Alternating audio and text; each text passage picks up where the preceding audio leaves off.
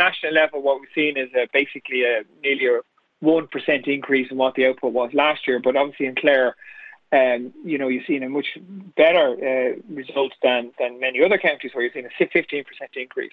So what that means is that a lot of the buildings that were under construction and people weren't able to live in them are now places that people can live. So that has to be seen as a positive, particularly the people who are now living in those apartments and houses when they were waiting for them to come on stream. Now they're there and they can live in them, which is a good thing. And it's positive that the under constructions is also at the level it's at, which is about 440 odd buildings.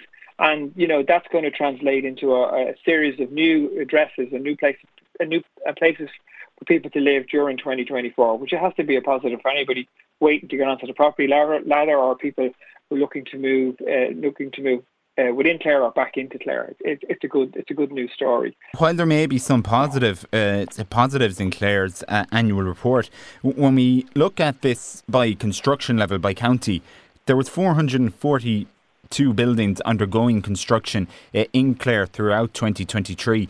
That's the 9th lowest total in the country. Is there a reason we're lagging behind? First of all, you had very high output in terms of completions in 2023, and it's still 442. It represents a sort of a day in December 2023. And as 2024 rolls out, there'll be more buildings. I'm assuming there'll be more sites opened and more buildings gone under construction.